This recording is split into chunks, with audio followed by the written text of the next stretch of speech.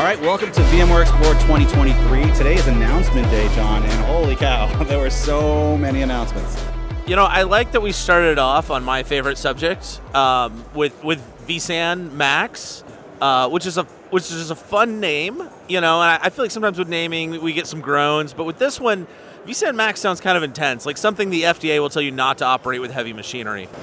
Yeah, we did talk about this on Virtually Speaking podcast. So for those listening, we did get it live today. So there's a deep dive with Pete Keeler. But yeah, we just want to talk about the announcement here. And one of the things we mentioned was vSAN Max. Where do you go from here if we're already at Max? Ultra Max. Now with more Max, yeah. So joining us on the podcast is two folks from the VMware Data and Storage Cloud Infrastructure Business Group, if you will, but the team that really works close on vSAN. And so that is Rakesh. Rakesh, welcome to the podcast. Thank you. It's a pleasure. All right, and also Mark Chang. Mark, welcome. Thank you, Pete. So Rakesh, let's just start with you. Like the big announcement today, vSAN Max. What exactly is vSAN Max? Yeah.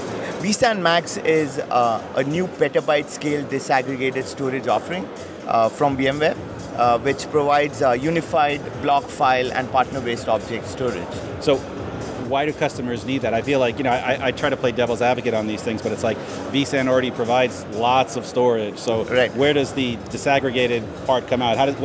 What use case does that really meet for our customers? Right. So we are offering a scale-out storage cluster which scales anywhere from 1.2 petabytes to 8.6 petabytes. That's a lot. So that's not like something you casually wake up and are like, I'd like 1.6 petabytes. Exactly. And the key value prop of vSAN Max compared to the hyperconverged model is that it allows customers to scale storage independently of compute. Yeah.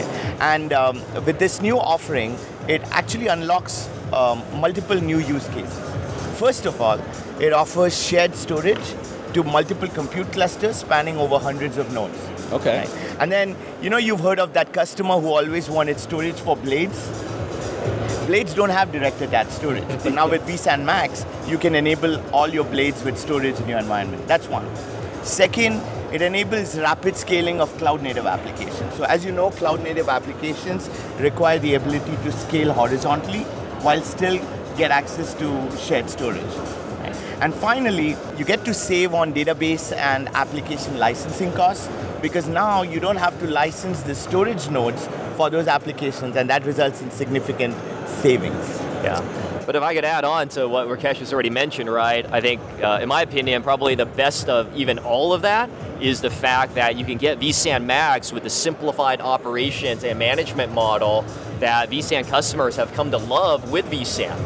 So really, the way to think about this is you get the best of both worlds. You get the simplified management model of vSAN with the disaggregated storage for that independent compute and storage scaling, and you're not having to have different teams, different management models, different operational silos.